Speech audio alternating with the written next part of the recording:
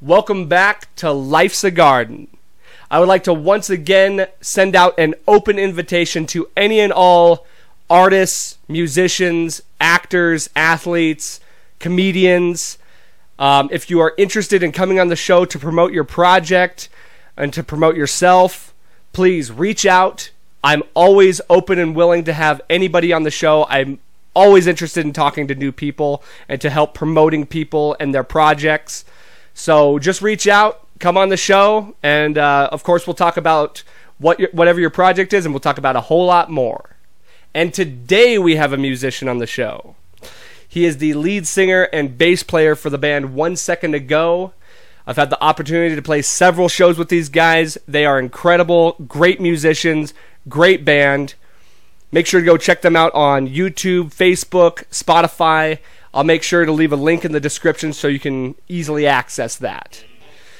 So without further ado, ladies and gentlemen, please welcome to the show, Tony Horton.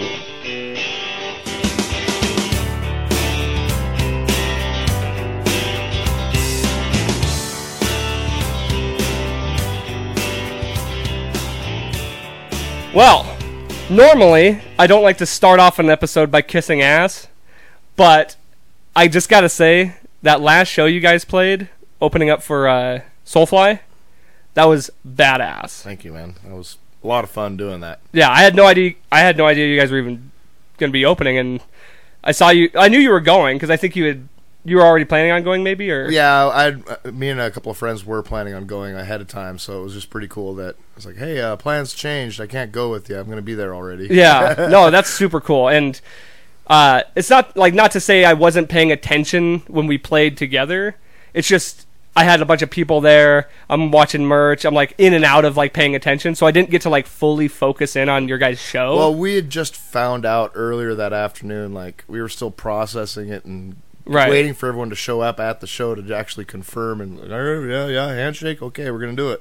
Gotcha. So and we were still pretty focused on getting that night over with and.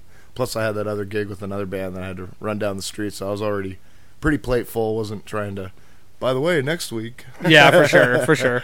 Well, it just worked out perfectly because then it's like, it's just during the times when you're playing, it's so hard to like stay focused in on everything else because there's just so much stuff going on. So I was so glad to get to see you guys and actually be full in and right up front and getting to listen to you guys.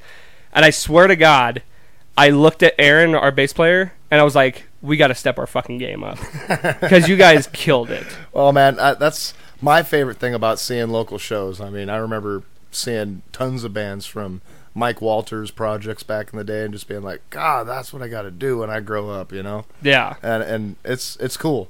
I only hope that I could do something like that for somebody else. And well, I think that's kind of a nice part about the way the music scene is turning is everyone kind of has each other's back now is what I feel like, at least. Yeah, it's definitely getting better. I mean, it used to be pretty headhunter back in the day, but yeah, just competitive. And yeah, and I don't know what it was, the emo phase of everybody or what, but yeah, just everybody kind of wanting to get the better edge of everything. And yeah, but it's definitely been a lot more friendly competition, you know, and it's cool being able to play with different groups and different places, always have different crowds, and being able to intermingle with everybody. It's cool. Well, you should want everybody to succeed because a strong scene is good for everyone. Exactly, because people know and they can assume that, oh, next week I'm going to see some kick-ass band. And guess what? They would have never planned on seeing you. They just come because that's what they do. Well, and if you're excited to see, if you know the scene is hot, then you know you might pop in and see something you weren't expecting to see, and you would expect it to be good if the scene is rocking hot, you know, and everybody's promoting everybody, everybody's supporting everybody. So I love to see that because in high school, because I've been in and out of bands since high school, and it's like, back in high school, everything was just so competitive. Everyone was so two-faced. It's like they'd say nice things to your face, and then they talk shit about you behind their back, and it's like, I don't really feel like that's the way it is anymore, though, at least. No, it's definitely gotten a lot better with that. I mean, it's... Yeah, I remember I've been playing since the 90s in this town, and back then, I mean, I don't know if it was just kind of an accident or what, but we definitely kind of, with Crunk, you know, got pretty high up on the everybody wanted to ask to get on our shows kind of phase, and we just stayed busy. It was like every 3 weeks we were doing a show just because we had we had to fulfill all of our friends that wanted to come in from wherever and do shows, and eventually people started like getting sore, like, man, you guys have done like 5 shows, and it was like, well, these were all planned, and so there was a little bit of anger and frustration, I guess, maybe from jealousy. Yeah, a little bit, I mean, it was hard to help. I mean, we were doing 6-band shows sometimes, just trying to squeeze in as many as we could. Like, let's do it. We'll do shows Friday and Saturday if we have to. But well, I remember, like, obviously I wasn't in the music scene until about high school, and for reference, that was about 2010-ish. Mm-hmm. And so I remember before that, though, Endeavor and like several other, it's hazy for me because I was younger and I wasn't really into like the music stuff then, but I remember it being a strong music scene then, and so yeah, it's cool. I mean, guys like Endeavor, I mean that's basically the rest of the guys in my band now. Yeah. And so and I was actually going to ask you, kind of how 1 Second Ago got started. Like, basically, the singer Mike Walters wanted to kind of start doing some other projects, and just 20 years, they ran it pretty hard and pretty strong, and they just kind of felt they wanted to change, and they weren't ready to give up, so to speak. And I've been their friend for decades, I mean, we've been doing shows since the 90s together, and just been the guy that's always been around. And I started playing drums for Irate out of Hollywood.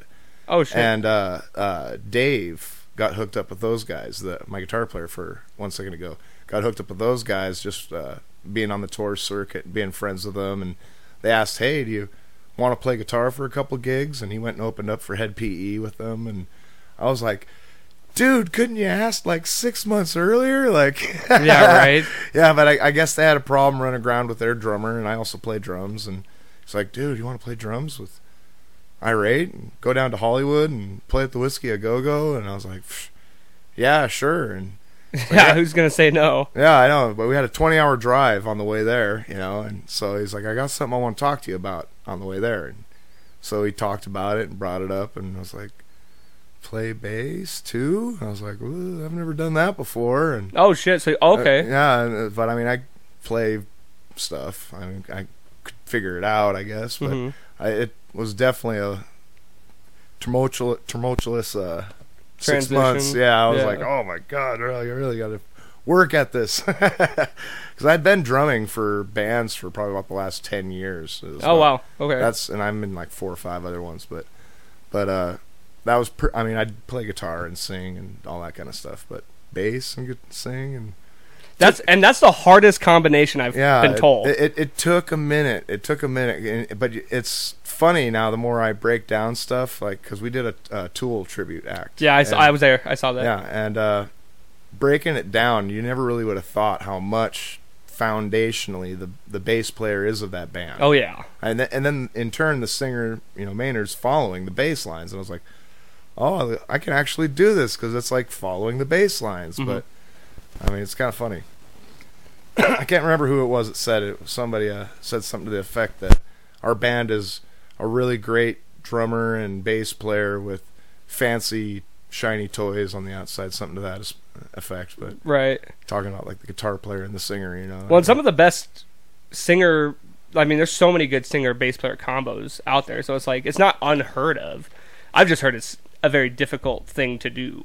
Yeah, I mean, some of my favorite, from Sting, like way back in the day, and Police, and that's like hero stuff. I've been like, man, that'd be tough to do. Yeah, but, well, Geddy Lee and yeah, I mean, I hadn't even known until like I was probably a teenager that was the same dude playing bass and singing. Like, what the heck? Right. Well, and they're just such integral bass lines anyway, and then that crazy vocal range. Oh yeah. Yeah, I love that meme, Rush making your band look like crap since 1966 or whatever. Yeah. It's like, no doubt. That's awesome. So then, what year was that you guys kind of started? That was probably about 4 years ago when we were talking about that. Okay. About 3.5 years ago. And then it took about 6 months of noodling around, and I had some riffs, they had some riffs, and put about the first record's worth of stuff together, Okay. and another song or two that never made it on, but we still kind of noodled around with those two. But so we had about 7 songs, and the band we're actually playing with this weekend coming up, or not this weekend, but the middle of the month here, Dashboard Carl from Bozeman. They got us our first show in Bozeman. Oh shit. Okay. Yeah, and so we went up there, booked us the show. Weekend coming up to it, we still hadn't even had a name yet. Oh. I mean, it was hilarious. Isn't man. the name just the hardest part? Oh man! And it was actually Edgar, the bassist from Irate, that I was telling you about, because talking Skype over the phone all the time, and they're watching a UFC match. Okay. Over a telephone phone call, basically, and 1 second to go, dude was getting his ass kicked, but turned around and won the match. And Edgar's a MMA kind of fighter guy too. Also, he actually trains in that stuff, but. Okay. So he's really into it, and he was like watching it. He was like, "Oh my god, dude pulled it off! 1 second to go! I can't believe he did it! 1 second to go!" And we were just like, It just clicked. "That's the name." I mean, because we were digging, man. We had days after practice where there'd be like 5 or 6 of us hanging out. A couple of band girlfriends and their friends, and plus all 4 of us, and. We had all downloaded the Band Name Generator app on our phones. I tried that shit too. Oh man, and it was so funny. I mean, we were just like, try words, just come up with a word. And so I'm like looking in there, and I put up kingdom for a word, something kingdom. Why not? Mm-hmm. First thing on the list. I mean, we'd gone through and we were laughing about what we saw, and we'd share and laugh and all that. And about half an hour into it, I put that in kingdom, and I look at it, and it says squirt for the kingdom. and I just start laughing. I was like, nope, I'm not sharing that one.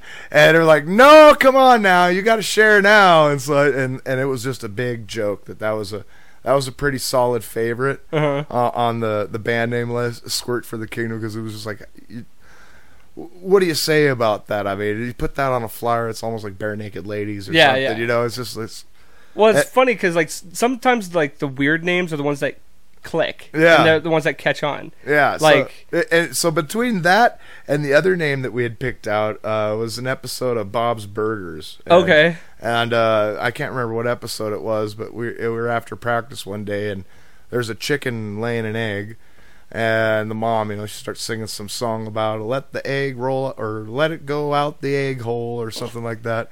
And we just started hollering, laughing. We thought egg hole was so dang funny. And we're like egg hole. And like, that's not a bad one. Yeah, but why name yourself? The first press conference would have been great. Yeah. Well, why'd you name the band Egg Hole? Well, it's better than Chicken Pussy. That's true. That's awesome. But the joke would have been way old and sour after that. I mean, just the first press conference would have been the funniest time. But right.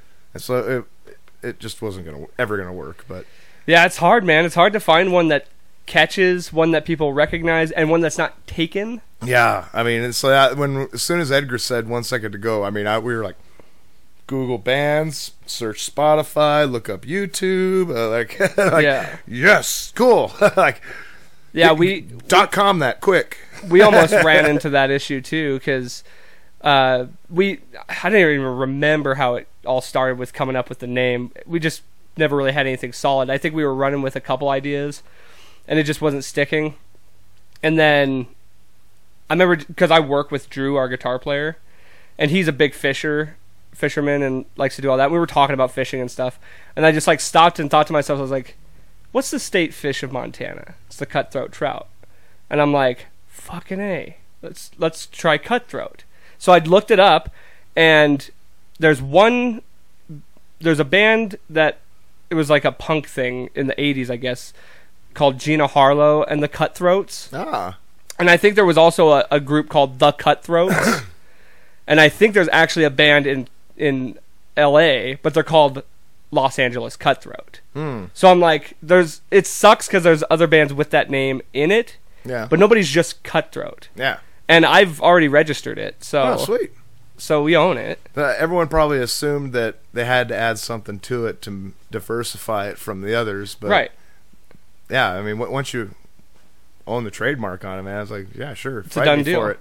Yeah, exactly. And so once that stuck, I was just like, dude, I can't even believe that that's not taken. Yeah. And like I said, there's variations, but just nothing that's just that solid. Yeah, totally. I've always liked. I guess I was gonna say I like one-word band names, but that's not true because I've had bands that weren't that. Yeah. There's just a lot of bands that I like that are one-word band names, like Korn or Disturbed, but that's just me. But then I like System of a Down too, and that's a mouthful, but it still rolls right off the tongue. Yeah. I had a band out in Seattle called Non-Zero Sum, and I thought that was just a really cool math. Oh, yeah. The whole theory behind it was pretty neat, so I was like, oh, that's a killer band name. And right. I wasn't even, I was another one of those bands that I just joined. That they were already a happening band, and we were in these storage units, and I just hopped on and was like the best band in Seattle, basically needing a lead singer. I was like, yay. Hell yeah. You know?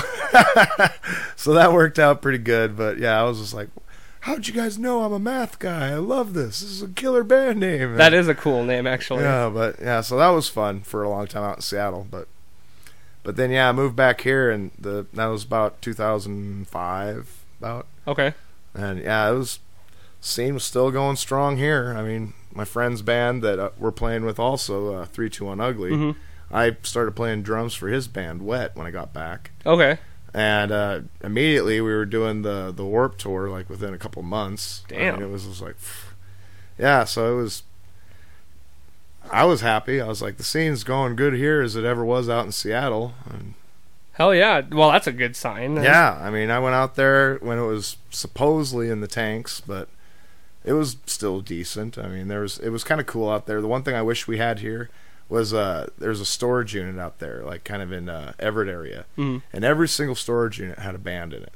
Oh shit! Every single one of them, except there was one that was a dude that just lived there. We called him Groundskeeper Willie. Yeah, okay. And he knew all the bands. I mean, like if you're like, oh man, we really like to have a show next week, and he's like, oh come on, and walk 2 hallways down, and knock on some door, and they'd open it up and be like, oh good, you guys still looking for a band next weekend? And we're like, yeah. And like, he was the promoter. Yeah, he was like the cross-reference guy. He knew like everything that was going on, and he was cool until he had a space heater that caught fire and burned a unit down or something, so he got kicked out. But damn. No more living on grounds anymore for Groundskeeper Willie. But he was still pretty cool while it lasted.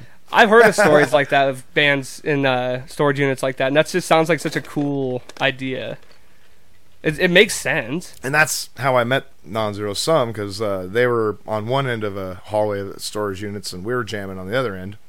My guitar player was a cable guy.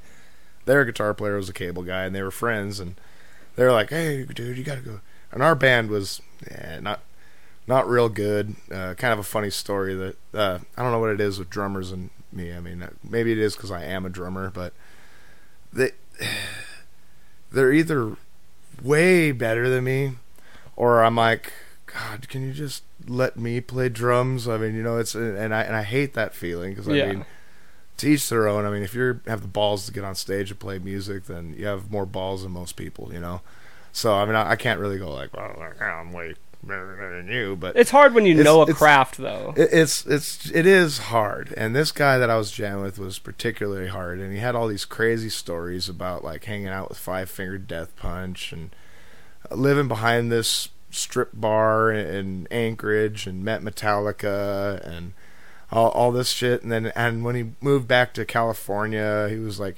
neighbors with Flea, and he'd like go eat lunch in the park with them and shit. And I was just like, dude, if you knew half of these people, why didn't anything rub off on you, man? Like,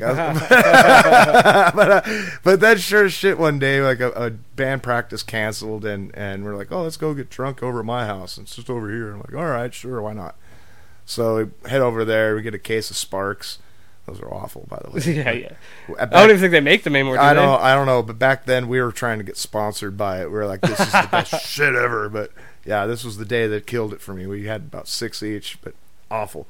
But sitting there talking, he busts out these photo albums, and no bullshit, man. I mean, he's got pictures of him in a room with Metallica members. Oh shit! So he wasn't just blowing smoke. And like on a park bench with Flea and Anthony Kiedis, and they're all like making the face. Yeah. And this is like, a higher ground Chili Peppers. I mean, you've seen the videos, you know which year it is just by the hairstyles and shit. This is '80s Chili Peppers. Like, I mean, the dude was older than me though. You know, Okay, yeah. But good. still, like you said, so for one, you're not lying about these stories. So yeah, why did none of that rub off on I you? mean, yeah. I mean, what the heck? I guess he just enjoyed partying with guys like I that. guess. I don't know, but I mean, my parents and all their friends were musicians, and I think that's what happened to me. But but I just was like, how do you do that? How do you get in a room with all of these people for all these years? But anyway, it was just. So I'm in this band that they're good drinking buddies, basically, is what it is. And one of them's my roommate, and yeah, we're in a band, and yeah, we're gonna do a show someday, and we're called Susurrus. You know what a susurrus is? No. It's a whispering in the bushes. Okay. A dark sound that you might hear when you're camping. It's like That's kind of cool, though. Susurrus. It was all right. I never heard of that. Yeah, it was all. Yeah, you have to look it up and shit. But yeah, so we thought we were cool with that. But God bless you, Jacob. But anyway, he had his buddy down the hallway, and we were like, "Hey, go check out this band, man." My buddy's a cable guy, and I go in and listen to him. And I swear to God, they were like 311 meets Incubus. They just had that real kind of hard. Brothers were a drummer and bass player. Okay. And I love brother bands that that's kind of like how they grew up together doing this shit their whole lives. Like, you can tell, it rubbed off on them. That's what I'm talking about. Yeah. Just because you're around it all the time. Yeah, and they did it all their whole lives, bass and drums, and I mean, it just doesn't get any better than that. It's like, wow, so cool. Yeah, that's the best combo you could have, really. Yeah, brothers, and so I'm sitting there. I think Highly Suspect does that. Is the brothers are? Yeah, I think you're right. I think so, if I'm not mistaken. But anyway, yeah, I 2 songs into their deal, I'm like sitting there like, I'm in the wrong band. I'm just like, could you like theirs better? Yeah, they were just so good. Yeah. And for whatever reason, obviously starting to miss band practices and turning into drinking afternoons, it just teetered off. And finally, the guitar player was like, I'm done. I'm going to go join this other band. And it had other members of Drowned Mary. I don't know if you've ever heard of them. They were a Jägermeister band for a while. Oh, okay. And like literally on tour with like all those Jaeger bands. I mean, it's just like, hi, nice to meet you. Yeah. Really nice guys though. But yeah, so he started jamming with those guys, and I was like, oh, well, band's over. I guess what am I going to do? Literally not even 5 minutes later, Ryan Summers, the guitar player for Non-Zero Sum, calls me up, and he's like, hey, Jake just called me and told me your band broke up. And I was like, yeah. And he's like, man, sorry, man. What a bummer. And I'm like, yeah, I'm kind of bummed. You want to come over today and sing for us? And I was like, holy smokes, yes, I do, dude. But what a coincidence! Yeah. Like, what a turn of but yeah, that was a rad band. They were doing really good, and it's hard to live in Seattle. It's expensive, and I had a kid back home here in Montana, and it's funny, they always say, when you talk about Montana, it's like one word. It's back home Montana. It's one word, like, yeah. Back home Montana, but yeah. So I had to come back. And you're originally from here, then? Okay. Yeah, my whole family's here, and I've got a lot of kids, and at the time was only one, but now I'm definitely staying around for a while. Well, I mean, at least you got to go out and do that. You know? Yeah, and it I learned a lot from it. It wasn't like something that was like, oh, my career took off to the next level because of that. I mean, it was... And it's rare that I mean, it's such a rarity for any band to really hit that. Yeah. You're always lucky and fortunate if you do, but especially when because here we're kind of like big fish in a small pond, whereas you take talents to like a big city, it's like now you're just a small fish in a big pond. Nothing in an ocean. Yeah, exactly. But the thing that I like about Billings, and I've always said it about Billings, I mean, and it started in the 70s. That's why my parents moved here. My mom's from Minnesota. My dad's Air Force and graduated high school in Japan, and oh shit, moved to the Air Force Base in Great Falls, Malmstrom up there. Mm-hmm. And then because of the music scene that was down here in Billings at the time, they both eventually came here to start becoming band people, and then met each other, and and then I came along, and my other sisters too. But so the music scene was promising back then, and people were looking at it knowing there was a great supper club up on the heights. It was rad. It was, I can't remember what it was. I think it was called the Skyline, but there's all those really nice houses up in the Skyline. Yeah. That's where the property was, and they've turned it into really nice exclusive houses now. But so I mean, there was happening things going on here back in the 60s and 70s, and it was because of the oil here and all the roads leading from Denver to Seattle to, there's nothing in that huge horseshoe. Yeah. So it just makes sense with all the highways leading here. We're practically border with Canada if things were done right.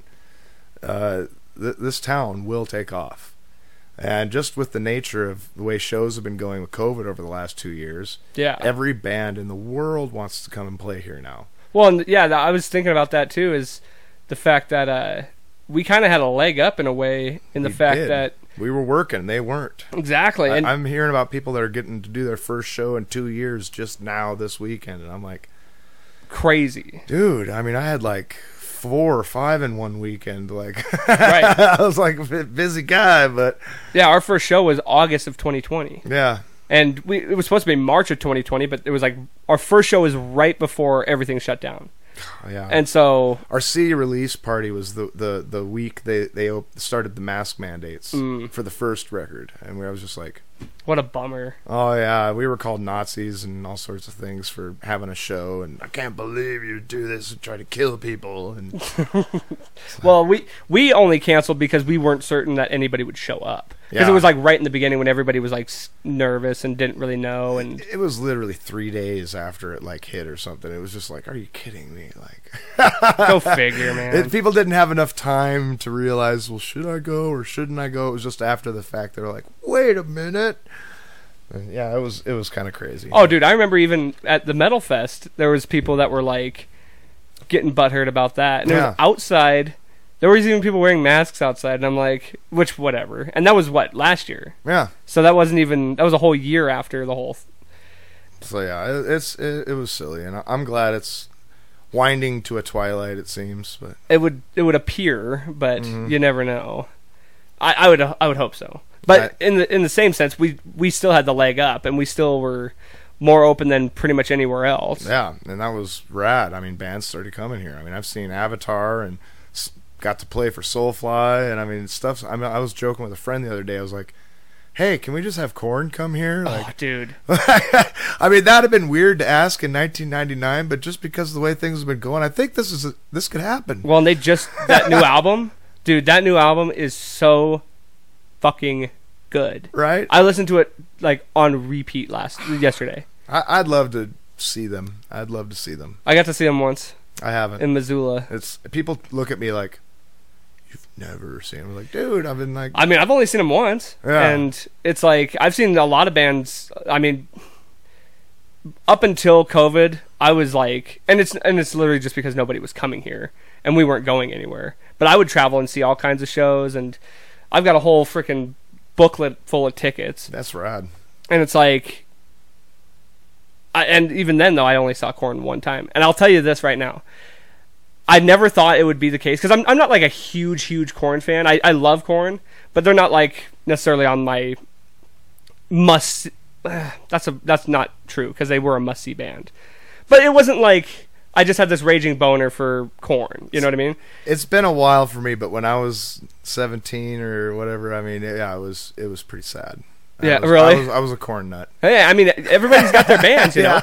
And like Korn was always just kind of one that was in the background for me that I always liked, but they weren't like my diehard. I'll never forget the moment Jonathan Davis stepped out on the stage, and I had this like kind of like overcoming feeling of like fangirled all of a sudden. It was, Yeah. and I didn't expect it, because it was like I was like, holy shit, like I'm watching Korn right now. And it was so bizarre, because I've never had that with any other band ever, even bands that I am like a true fangirl of. Yeah. Oh. And like, there was just something about it, and I'll never forget that feeling of like just that first song. So I was touring with this other band called Dennis Tech, who's we might have to do a whole other show about that guy. Okay. He's crazy. He was the actual pilot Iceman in the Top Gun movies. I met Maverick. He's in the Rock and Roll Hall of Fame for his band Radio Birdman from Australia. Moved to Montana to become a surgeon, and that worked at the same hospital with my mom. So I wound up getting hooked up as a 17-year-old kid playing drums for this legend. But anyway, we're on tour down in California, on tour with this band called the Exploding Fuck Dolls. And two twins, these guys that are professional surfers and skateboarders, got their own company, and they're both tattooed and good looking and, pretty locally famous, I guess, so to speak, So they got a couple of babe model girlfriends, and they take us surfing down on the beach, at Huntington Beach, and try to go surfing. Everybody else has done this before. I don't have a clue what I'm doing. I make it out in the water. The surfboards beat me up in the face. I'm like drowning. I lose my glasses. I don't know why I had my glasses, but I lost them. And I'm looking out at the beach, and the people are like this big on the beach, and I'm looking out to where the rest of the four of them are out still paddling out deeper to get to the real waves. And they're like this in the water way out there, and I'm looking back on the beach, and I'm like getting beat up with this surfboard, and I'm like, no effing way. Head back to the beach, and I'm just surfboard down. I'll just get some sun today and hang out with these lovely ladies. And they're just like, oh, you're not going to surf, huh? That's kind of fun. I'm like, no, I tried. Not going to do it. Once was enough, yeah. Yeah, and so we're talking, like, oh, what's your favorite band? And I'm like, oh, totally Korn's my favorite band. I'm just Korn. I'm a Korn nut. And they're all giggling and laughing. And they're like, yeah, those guys are real nice guys. And I was like, wait a minute. What do you mean? Like, they're nice guys. Like, you know them? Like, oh, yeah. They live in these apartments right over here. And, like, they're really cool. Like, we party with them all the time. Like, oh, shit. And I'm like, what? Like, what do you mean? Like, can we do that right now? Like, and they're like, oh, yeah. And I'm like, surely they're on tour or something. Like, no, they were here last weekend. We were just hanging out with them. And I was like, shut up. Like, no. And they're like, look, there's Monkey right there. And he's walking up the beach in a red Adidas surfer suit and a surfboard, walking down the beach, coming right towards us. Holy smokes. And I'm just looking at him. And they're like, go talk to him. He's a real nice guy. You'll like him. And I'm like, no. I mean, I'm already in bands and stuff, and just didn't like it was high school and stuff, so people were like, yeah. So I get it. If I would have started going on his damn day off in between tours and shit, it'd have been like, and then in the event that I get on a stage somewhere and I'm like, hey, remember me? I was the guy that was fangirling. Like, get him the hell out of here, Oh, I always dread that of. I wouldn't have been able to contain myself. So he walks by, and they're like, "You're so dumb," and I was like, "No, I couldn't do it." He comes back by. And they're like, "Okay, we're gonna go get him," and I'm like, "No, don't you dare! That's even worse." Like, like now you're introducing. Yeah, and I'm like, no, yeah, I'm gonna send the hot chicks over to. No, like, I'm like, sure he knows you. Sure he doesn't give a shit about me. No, definitely not. And walks by. You're so dumb. For whatever reason, 10, 20 minutes later, he walks by again. No surfboard this time. He's just walking, heading down the beach. And those two chicks get up and they're like, all right, no, this is it. I'm like, sit down. He's like, I got this. And he's already good 10, 15 yards down the beach. So he's walking down the beach, and I'm sure in a cold sweat. Yeah, and I'm trying to catch up to him on the beach, and pretty soon you can probably hear me like quicken pace, trying to shuffle and getting to him because he kind of turns back and like looks back at me like, what the hell? And I get up about this close to him, and I just look at him and go, and he goes. I turned around and walked back. That's all I needed. I was good enough for me. He recognized you. Yeah, I wasn't gonna say a word. I wasn't gonna say, "Excuse me, Mr. Monkey." Yeah. Well, I mean, that'd be my problem. Is I would never know what to say. It's like I met you play cool guitars. Yeah. Right. Yeah. I mean, you always say the worst thing in this scenario. I met Chad Gray from Mudvayne. Mm-hmm. It was when he was in Hell Yeah, but it was just like a total quick shook his hand as he was walking by because they were doing signings and stuff, and they wanted me to buy the album in order to get in line. I was like, I already got the album, like, and I looked at the security guy. I was like, I'm just gonna meet him anyway. And I went and walked down the side. I watched where their little security guy was like, okay, we're going to go down this way. We're going to go that way. So I kind of walked down toward there, and I see him walking by. Vinnie Paul walks by first, and I could have went up to him, but, like, I'm a singer, so it's like Chad Gray's always been one of my top favorite dudes. And so I was like, Vinny! And he just kept walking. Just, you know, I'm sure he gets that all the time. Chad Gray comes walking up. I literally just start walking right beside him. And I stuck my hand out. I was like, hey, man, I just wanted to let you know. I know I rambled and said some bullshit, but I was like, basically along the lines of, you're one of my favorite singers. I enjoy all your stuff. Just nice to meet you, you know? Thanks. Yeah. Yeah. And I walked away thinking, that was an amazing moment, and I looked like a fool. Like, and he'll never remember that moment, because it was, I mean, not like he should, or Yeah. I'd want him to, but that was pretty cool. And then I got to meet Shinedown in, of all places, Walmart. Oh, wow. Yeah, they were doing an actual signing. Oh, at Walmart? Yeah, I thought that was so bizarre. It's the Walmart in the Heights. But I was like, I don't give a fuck. I'll meet Shinedown in a dumpster, dude. Like, Yeah. they're one of my favorite bands. So, and I had already prepared, like, it was just going to be a quick thing, because you're just walking by getting your shit Sure. signed. And I went up to Brent Smith, and I was just like, dude, I've been waiting 10 years for this. And I just stuck my hand out, shook his hand, and I was like, that's all I needed. So it was kind of like the same thing with Monkey for you. It was like, that's all I needed. I didn't need to, like, tell him how much his music impacted me, or how much this and that. Like, no, just getting to shake somebody's hand. Like, I don't even need autographs, man. Like, I've never been an autograph guy.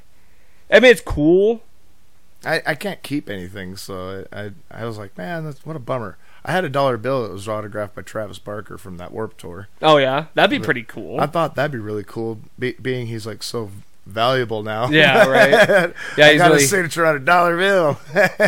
Well, it's like, even pictures, I'd rather have a picture than an autograph, but I'd rather just have an interaction. Yeah.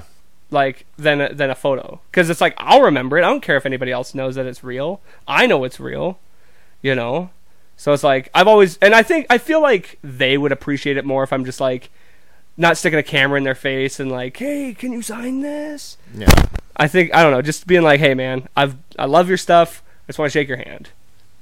Oh, it was cool. The coolest band I've ever met was Incubus. Oh, hell yeah. And that was during their science tour. They played at the Bozeman Fairgrounds, I think it was. But and I don't know how it worked out that way, but they're like, oh yeah, the band's gonna hang out afterwards and meet people in the back. And so I was just like, really? What? So I, like, after the show was over, I walked back through this like kind of archway thing where everybody was kind of shuffling in, and they'd just gotten a new DJ with this black guy had dreadlocks, like, down to about here. Mm-hmm.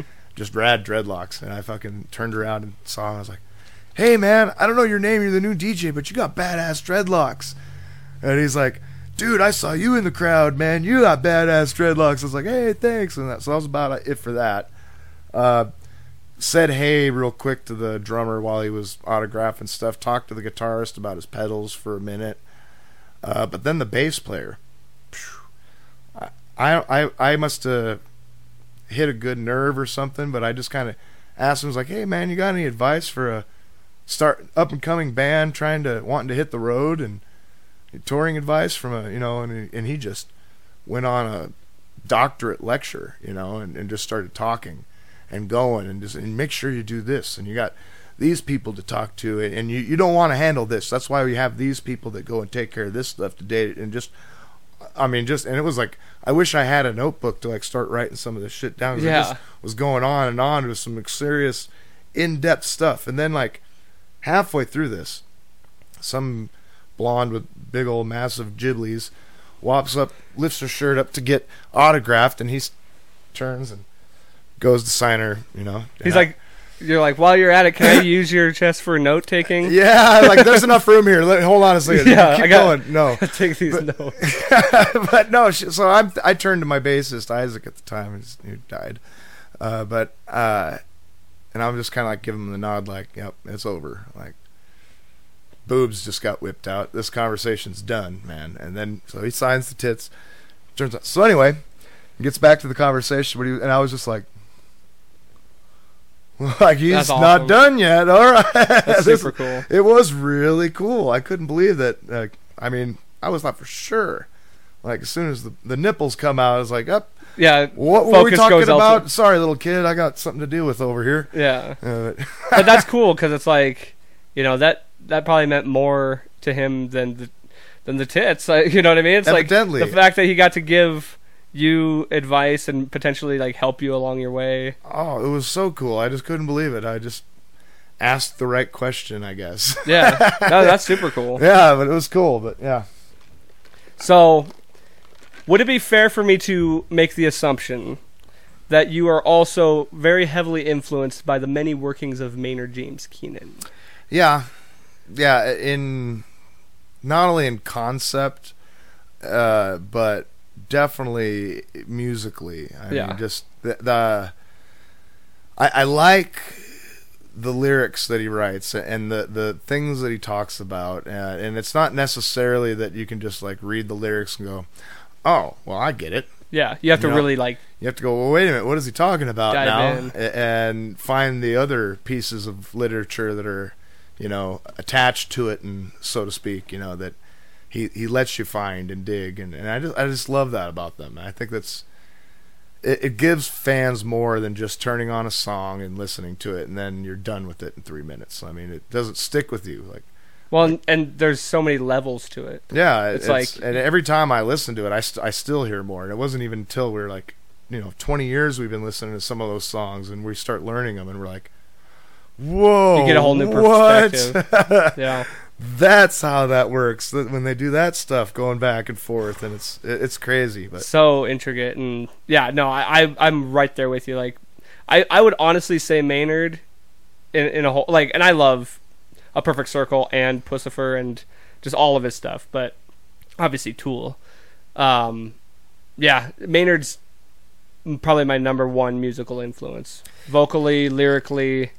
He's very, very much high up there, but it would be unfair for me if I didn't say that Mike Patton is my number one. Okay, I mean you're not missing that's a good one. Yeah, I've heard a lot of his solo stuff. I haven't seen enough of him just being him to know how much of it all really is him, I guess is the best way to put it, because there's so much insanity in a lot of it that it's just, that's what I love about it. It's like the rule book was thrown out, it's like, oh, I can do anything now. Yeah. It's like, fuck it, Yeah.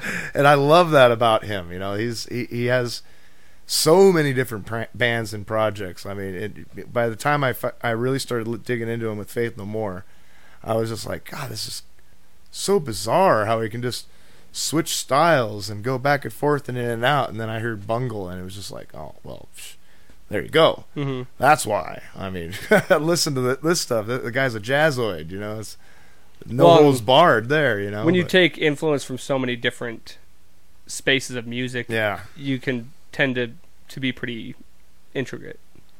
And that's what I love about that. I mean, it's cool what Tool does, because they've definitely made a mold for themselves. Mm. I mean, and you couldn't go out and do what they do without someone going, "Hey, that sounds a lot like Tool."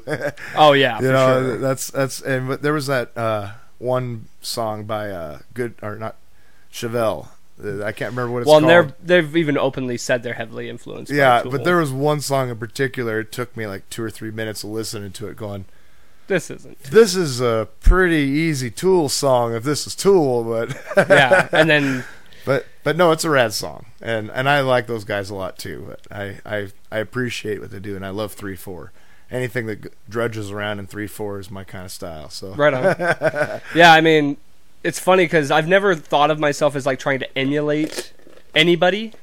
It's like you just listen to what you like, and you kind of take little pieces here and there, and then it's funny how it takes a while to actually find your own voice, because you do kind of, in a way, copy your idols, yeah, and follow their blueprint. Mm-hmm. But then eventually you kind of find your own voice.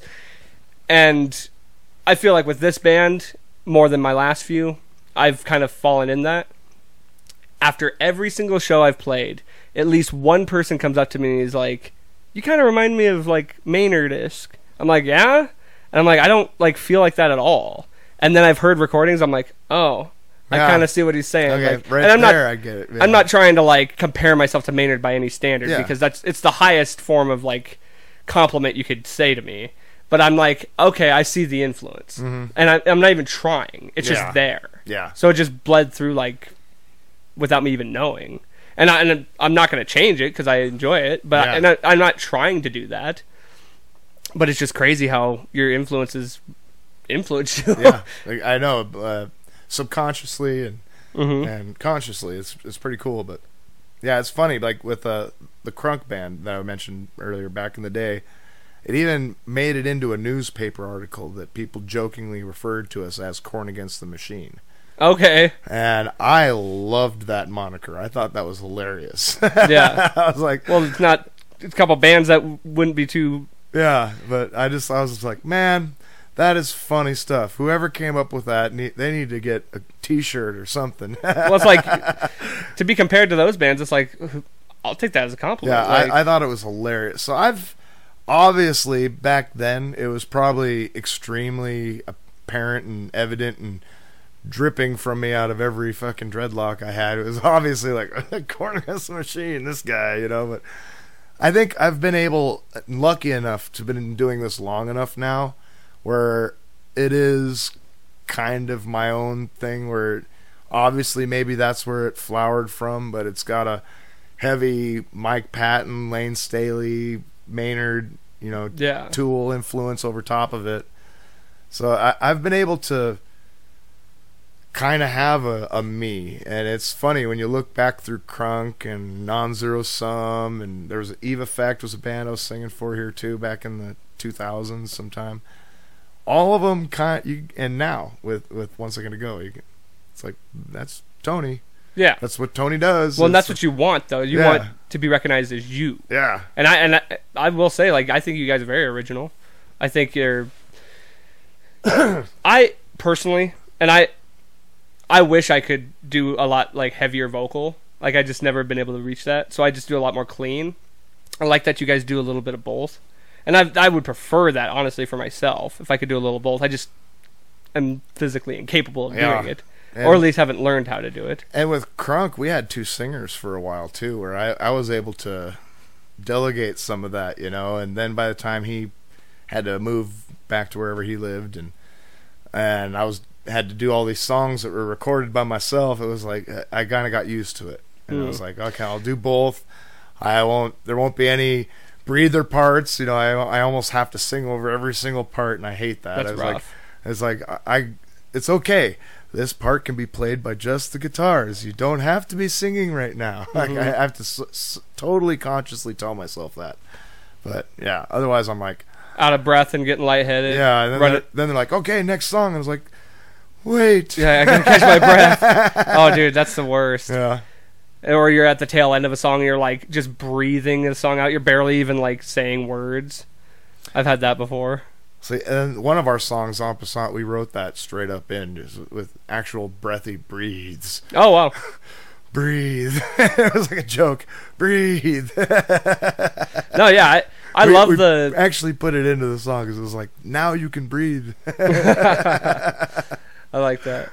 Yeah, no, I love the combination of heavy and clean vocal, but I will say, for me personally, I always enjoy having clean vocals because the lyrics for me are just so important that I want people to be able to... I want to be able to understand them. Yeah, exactly. And like your stuff cuts through real easy. I can easily understand all the lyrics and stuff, and they're very well thought out, deep, and I try to put some time into the lyrics, but I'll never ever look at myself as a good vocalist because I'm always just so critical of that.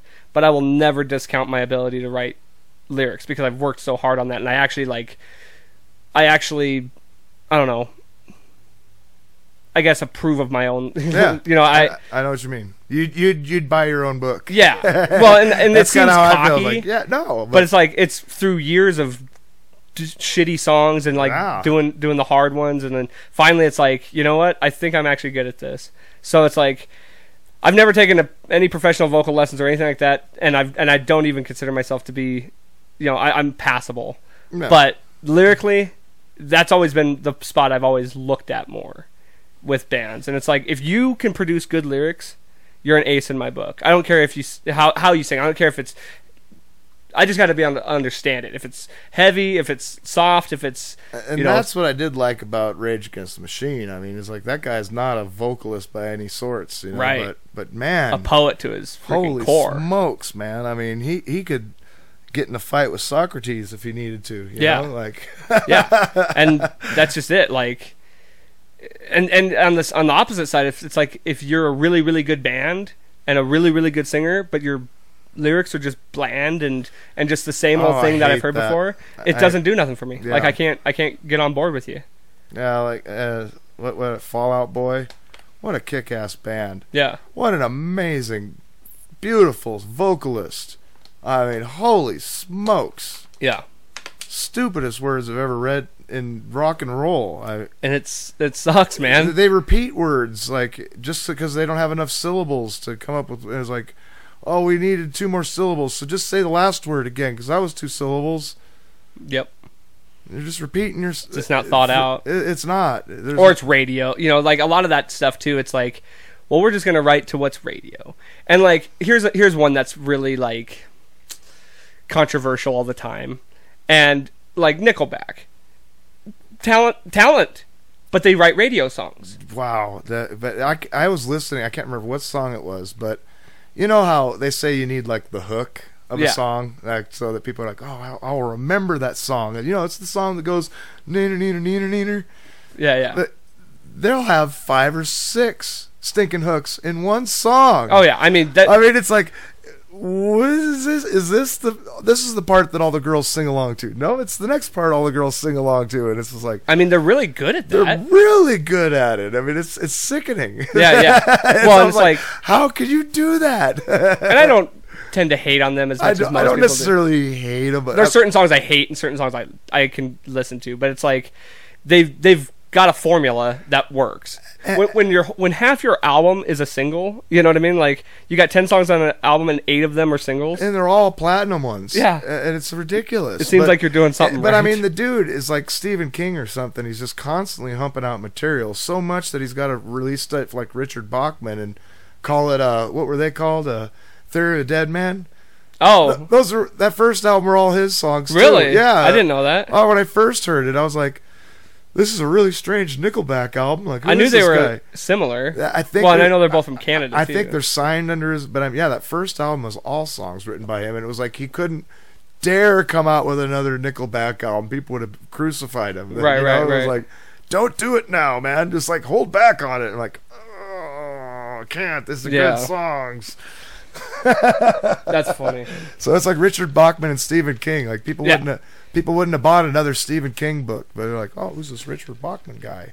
This is gonna be great. Yeah, that's smart. Just go under a pen name, a different pen name. That's basically what he did. Got a pen band. Yeah. Well, I actually didn't know that.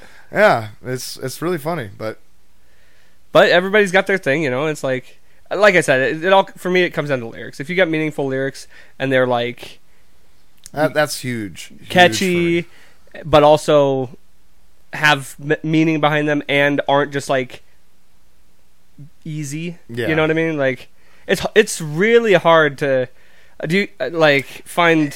And you can't. The other thing, you also can't take yourself too seriously either. Yes. I mean, we've got 2 or 3 songs that are just straight goofball songs. I mean, they're ridiculous. Yeah, if you try too hard, sometimes it comes across. But they're some of my favorite lyrics still, even just really? because they're just hilarious, but absolutely ridiculous. Yeah, what's that one that you guys do where you're? What do you say at the end? You're like, "Shut up," or that fuck one. you. That one's kind of funny. It's kind of my take on the arrogance of Hollywood. Okay. Like Chris, whatever his face is, Captain America. Oh yeah. High school dropout and American heartthrob overnight, basically, and but yeah, I don't know. The guy talks too much, basically. He just gets up on soapboxes, and he just there's the one line, back of the line until it comes from you. You know, it's just like I don't want to hear about it. I mean, you've obviously got people doing all this to you. Like you get the same memos every morning, and then like what's it, a Tuesday? Turn on the TV and The Rock is saying it. Oh, Madonna's saying it in London. So and so saying it over here. It's like half of them don't even believe in what they're saying. They can't. It's just like it's but what's gonna paid for it. Yep. It's what's gonna keep them jobs. It's what's brought to you by Carl's Jr. Yep. Exactly. Ever seen that movie, The Idiocracy? Oh yeah. Everything was brought to you by Carl's Jr. Don't you know you get paid every time you say that? Well, that's how it is, man. It's like, and you see so many of these celebrities and stuff. They just step on the wrong term or say something like slightly out of line, they're crucified, and then they gotta make an apology circuit, and God forbid any of them say anything remotely controversial and make a stand. Yeah, so that's kind of what I wrote Dead 30 about. It's just people taking themselves too seriously, and in a sense, me too, as well, as making this my "Don't Take Yourself Too Seriously" song. You know? So it kind of comes full circle around in a ways. So. Nice. Yeah, I like that. I'll have to. I haven't gotten any of your albums yet. I'll have to get one of them. I should have brought one. Oh, it's all good. I'll grab one at a show one of these times. Right on. When is that next show? The 19th of March, and that's going to be 321 Ugly is headlining, then Dashboard Carl from Bozeman, then us 1 Second to Go, and then our really good buddies from town here also Spiked Mine. They're pretty awesome younger band, and really trying to help that younger crowd kind of stay motivated, because it'll die soon if they don't take over. Yeah, exactly. Right on. And then and that's where? Gonna be Veronica Zane, 2905 Montana, right next to Bohemian Music. That's where you guys played that same night? Yeah, where I had to go down, and that's actually the guy who runs the place, Randy Prop. That's the band I was playing in that night. It's his place. Oh, sweet. So he's really cool to let us have an evening of rock and roll there. So cool.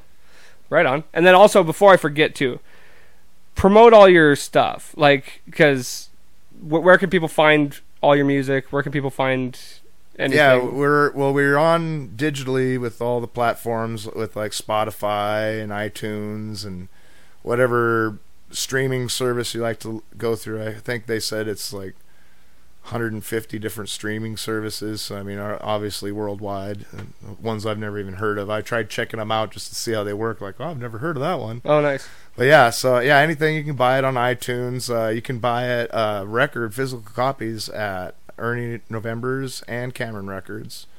Obviously at any of our shows coming up. Yeah, but definitely been doing a big major Spotify campaign since like Thanksgiving. That's been my. It's been popping off too, hasn't it? Yeah, I mean it was when they did that Spotify for rap for artists things. You probably got one of those if you're Maybe. on there. Oh yeah, it's kind of funny, and everybody was posting their things because they're impressive. You're like, oh, I'm in 142 countries. We had 73,000 downloads and all this stuff, 14 million hours of play time, all this kind of stuff. And I was just like, wow, that's incredible. Let me look at ours. One country in like Billings, Montana, and it was like, yeah. I think you had 42 people listen to you last year. Where I was like, oh my god! Like, well, all right. So yeah, it became my focus. Trying to figure out the game. Yeah, I mean, it's all online now. It's and people are getting billions of downloads and stuff. I mean, what was it? Some rapper guy had like 8 billion downloads. Damn. That's like guaranteed everyone on planet Earth at least listened to one of his songs. Yeah. I mean, that doesn't make any sense, but. So yeah, definitely. And if you get a chance, Spotify, please. It would really help me out. Well, I'll put a link in the description of the episode too, so people can just click on that. Yeah. Right on. And then I was gonna ask you too. Who do you guys record through? Well, the first album we recorded with a buddy of ours, Eric Olson, who's a kind of a jazz pianist, local guy around here, phenom, brilliant musician. Just wanted to see if he could.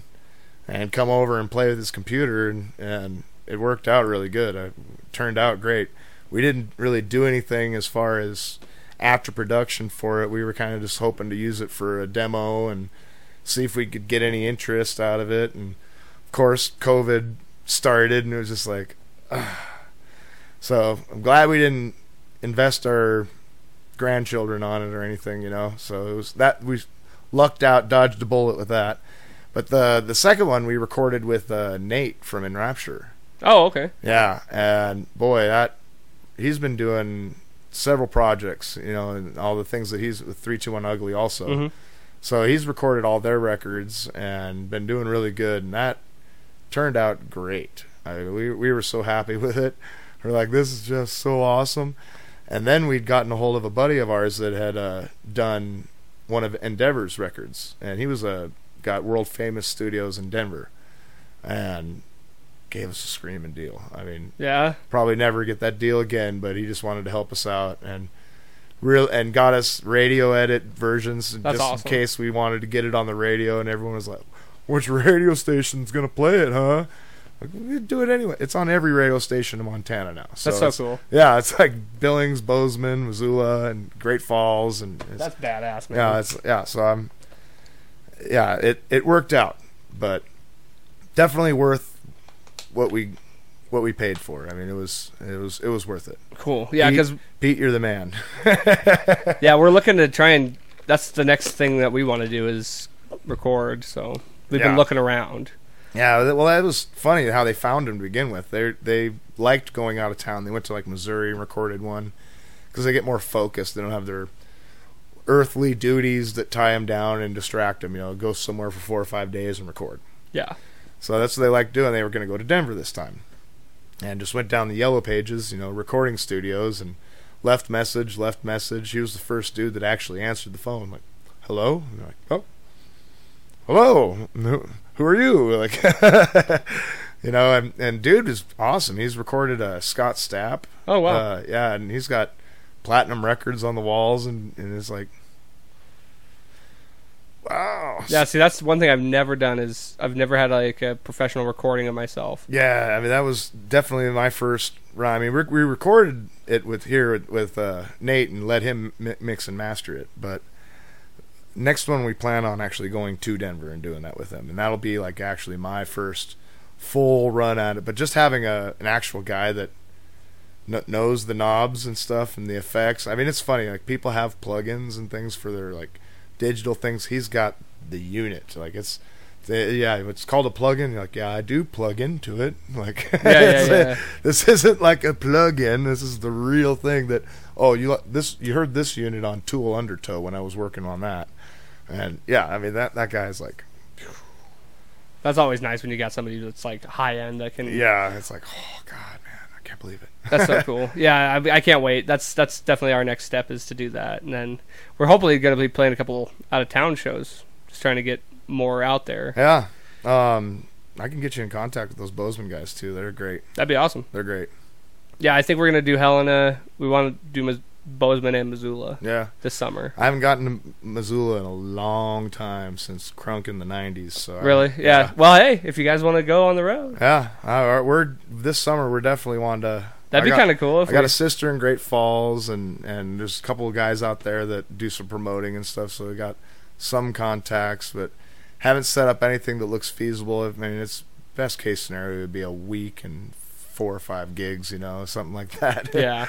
I think we're just gonna do like a weekend and do one on one weekend, one on another weekend. Like we're not looking to do like a full tour type thing. Yeah. Just because it's hard when you got 5 guys and they all have jobs and it's lives. Impossible. Kids and exactly dogs and all kinds of responsibilities. Yeah. If only music paid the bills. Yeah. That'd be the dream. That's the dream eventually. Yeah, right. I know. It just seems so silly. You just look at some of these bands that with money they say they make, and it's like, wow. Like Avatar, like listed their yearly earnings for like $76,000 or something like that for just a year or two ago, and I was like, geez. That's not much at all. Yeah, it was like, is that a profit? Like after probably, I hope. Yeah, right. God damn.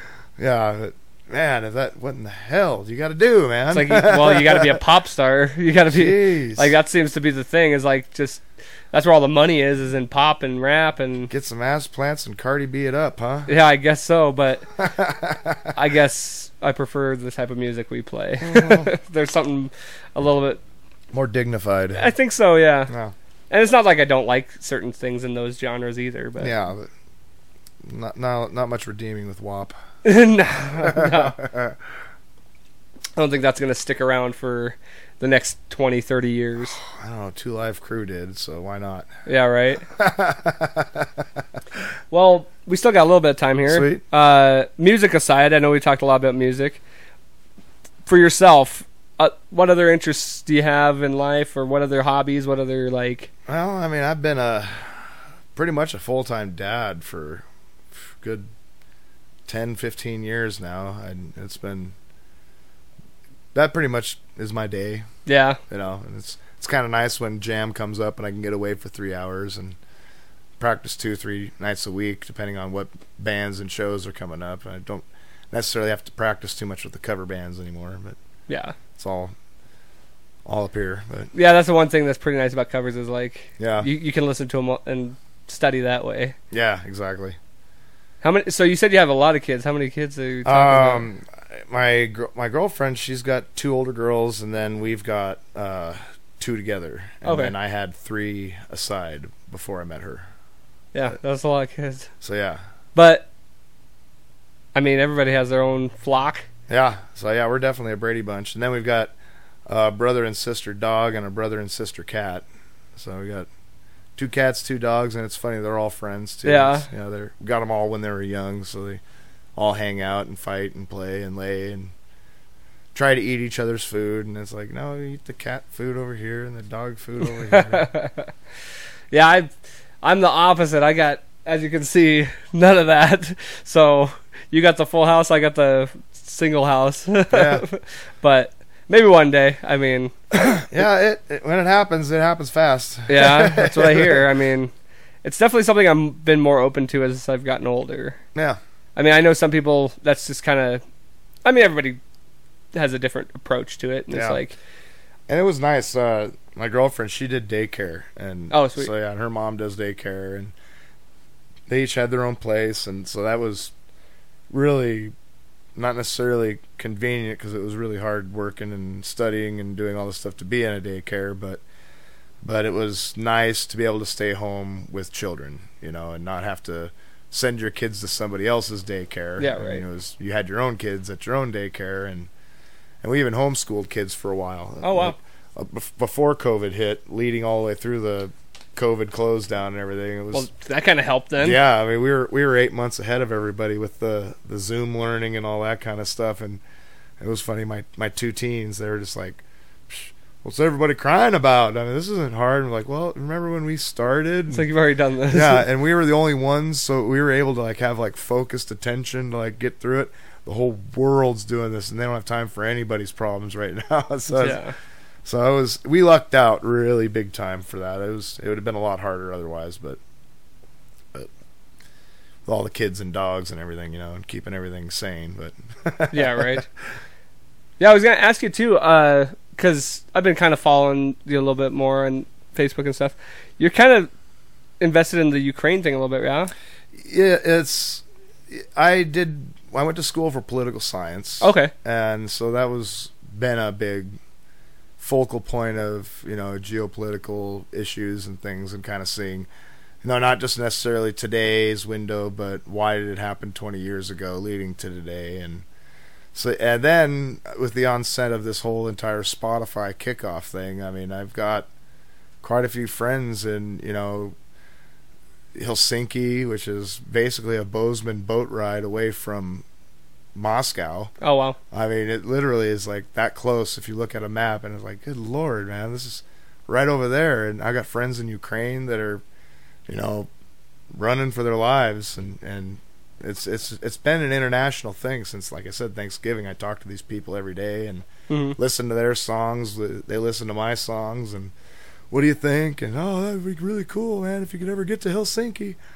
I'd love to get to Helsinki. I'll look you up as soon as I do. Yeah. You know, but you know, but now it's like there's a lot of pause and a lot of scare and frustration. And I know Avatar was just kicking off a whole Norwegian tour over there, and I can't imagine those guys feel safe traveling anywhere right now. Yeah. And I was like, man, just right when the world was about to start getting good with music again, it seems had to like, go to shit yeah, some more. and it's like, yeah, I already did this with my first one. I don't have time for the bull crap of everybody's problems. I mean, I get it. Putin wants his Russia back, but come on, man. Well, it certainly starts like I've never really been very political and stuff like that. It's not my wheelhouse. But like, of course, with things like this, it's hard to escape.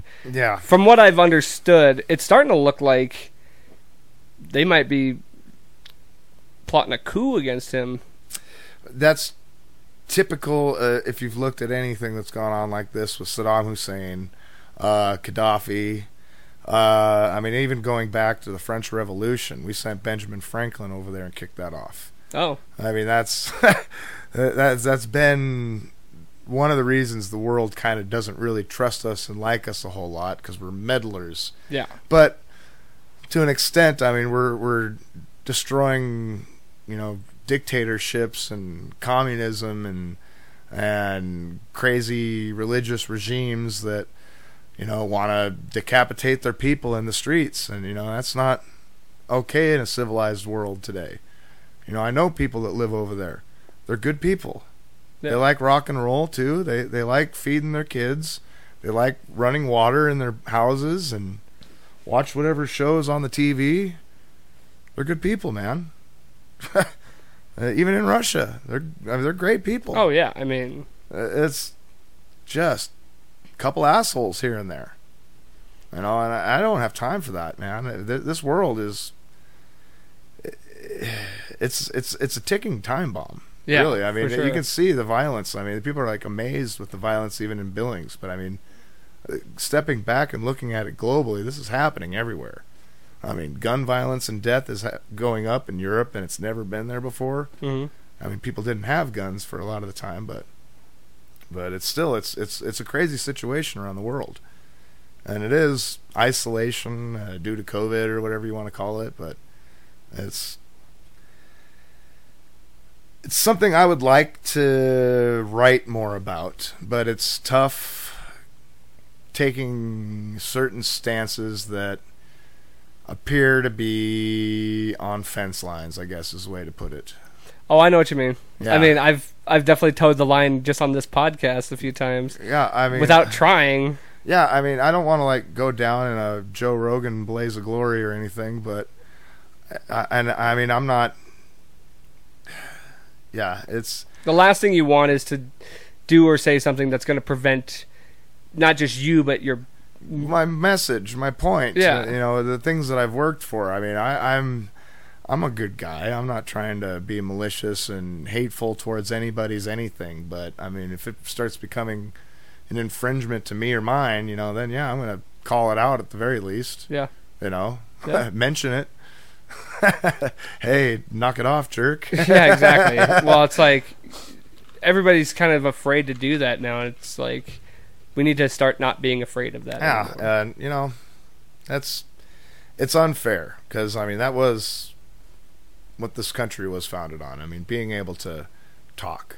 Yeah. And I mean, back in the day, in the dusty taverns in the Revolutionary War era, I mean, if people didn't go in there and talk about subversive issues, then we wouldn't be a country today. Yeah. I mean, we just wouldn't. If everybody was like shamed into questioning the beliefs of others and, oh, this is the status quo, you can't say anything against it, we would be really worried about the Queen's health right now. Yeah. I mean, well, it's what that Jordan Peterson quote where he's like, in order to think, you have to be able to be offended. So you have to be able to have the tough talks. You have to be able to you have to, in order to have rational thought and rational opinion, yeah, you might hear or say or things that you don't like, you know? I think it was Robin Williams said something to the effect of, there's no greater lesson in life than failure or hunger. Something to that effect, like you learn the most in those moments. Mm-hmm. Like, what can I do to prevent this? That's like the most earth-shattering thing. I mean, just to be told you're wonderful and perfect and everyone loves you. And it's also kind of what Dead 30 is about. You know, got a lines in there. You're perfect, but only they forget your flaws. You know, it's you can't live life like that. There's no way you can just have a silver spoon shoved up your ass. Pretty soon it's the Bolshevik Revolution and you're Tsar Nicholas and your whole family's getting shot in a basement. Yeah. I mean, that's not how it really works in reality. It's way closer to your whole family gets shot in a basement than you can be paraded around with a silver spoon on your ass forever. It's way closer to that reality. Yeah, exactly. So how do you see this kind of playing out then? Russia taking back a vast majority of the USSR. Yeah. There is nobody that'll stop them. And then I see China taking Taiwan. And I see Iran making very big moves in their region. And I can imagine Israel's terrified as shit. And I don't really see... I mean, this is the classic World War. I mean, this is what was going on with Japan and China and Germany and Europe and then Japan and us. And it was... That's what made the whole thing happen that way. Yeah. And it's... happening again. And I would go as far as to say intentionally. Ah. That's what I'm afraid of.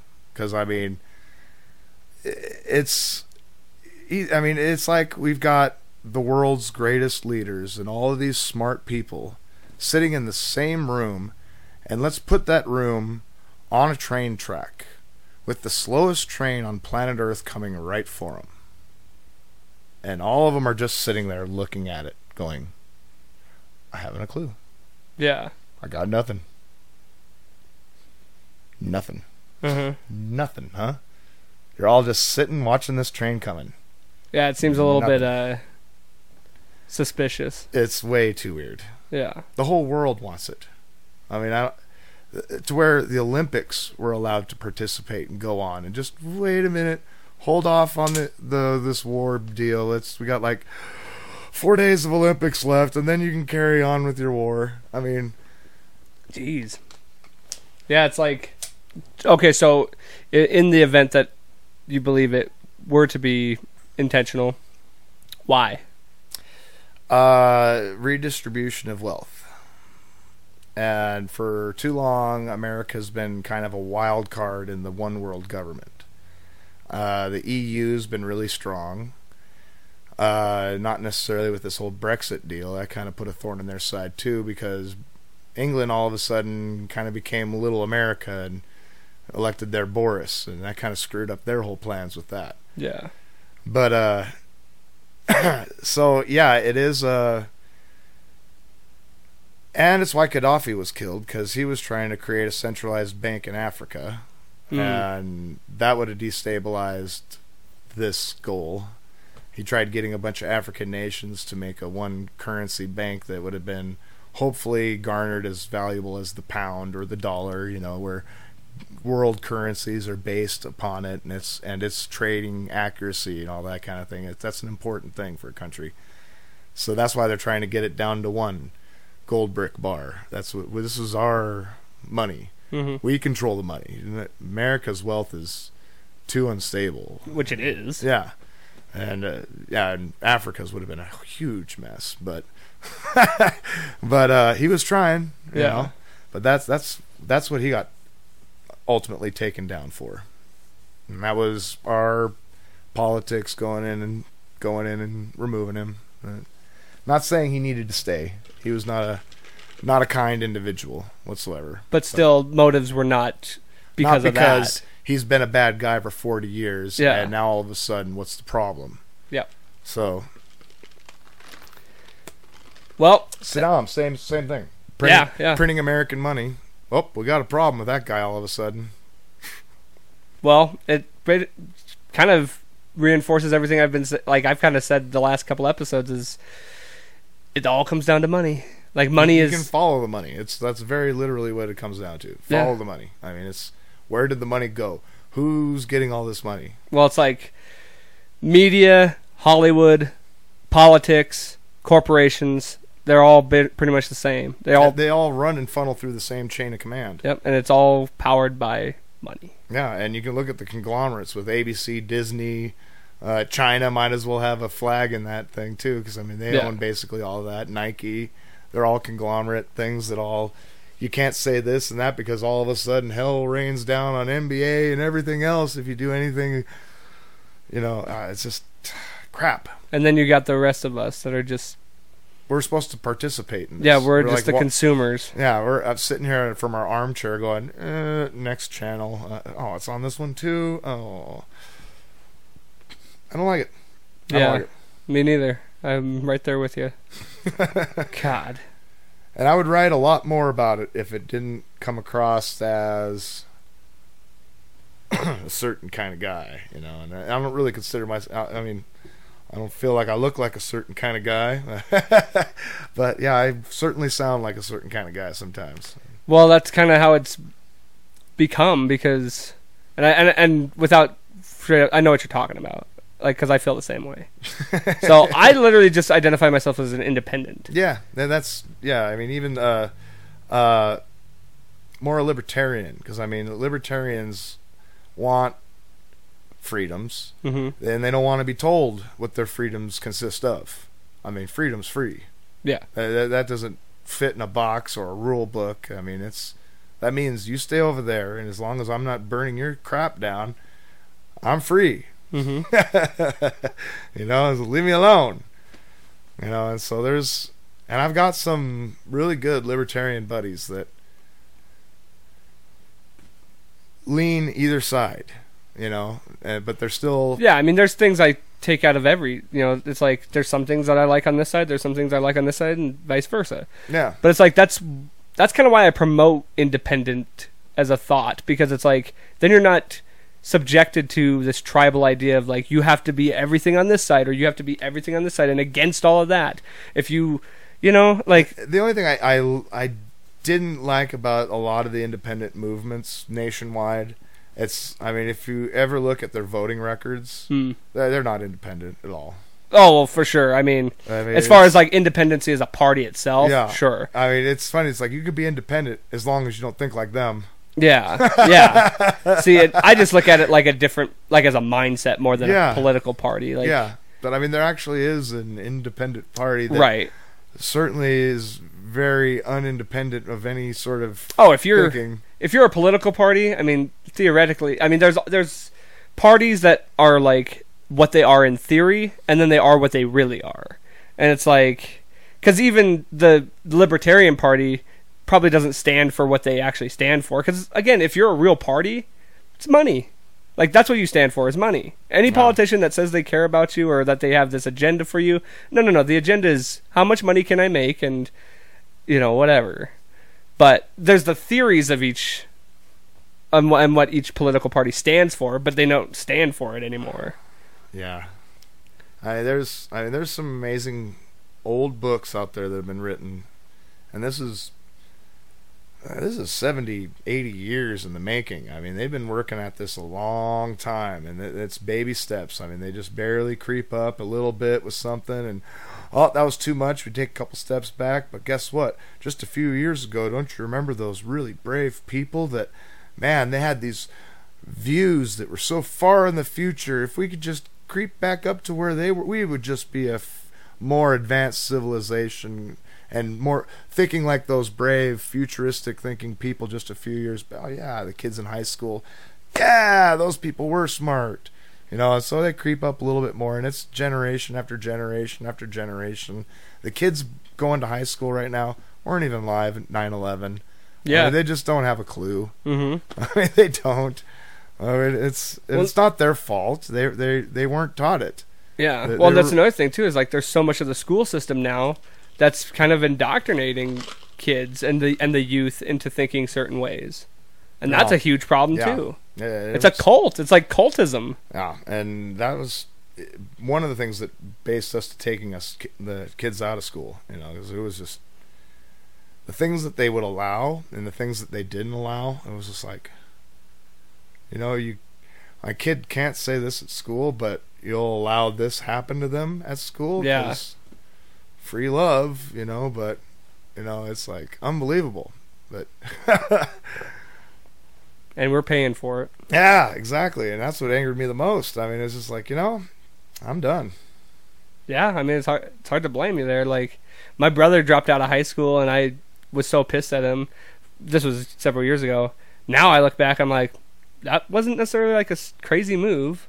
Like, he got his GED and all that. Yeah, I did too. And then I went to college, and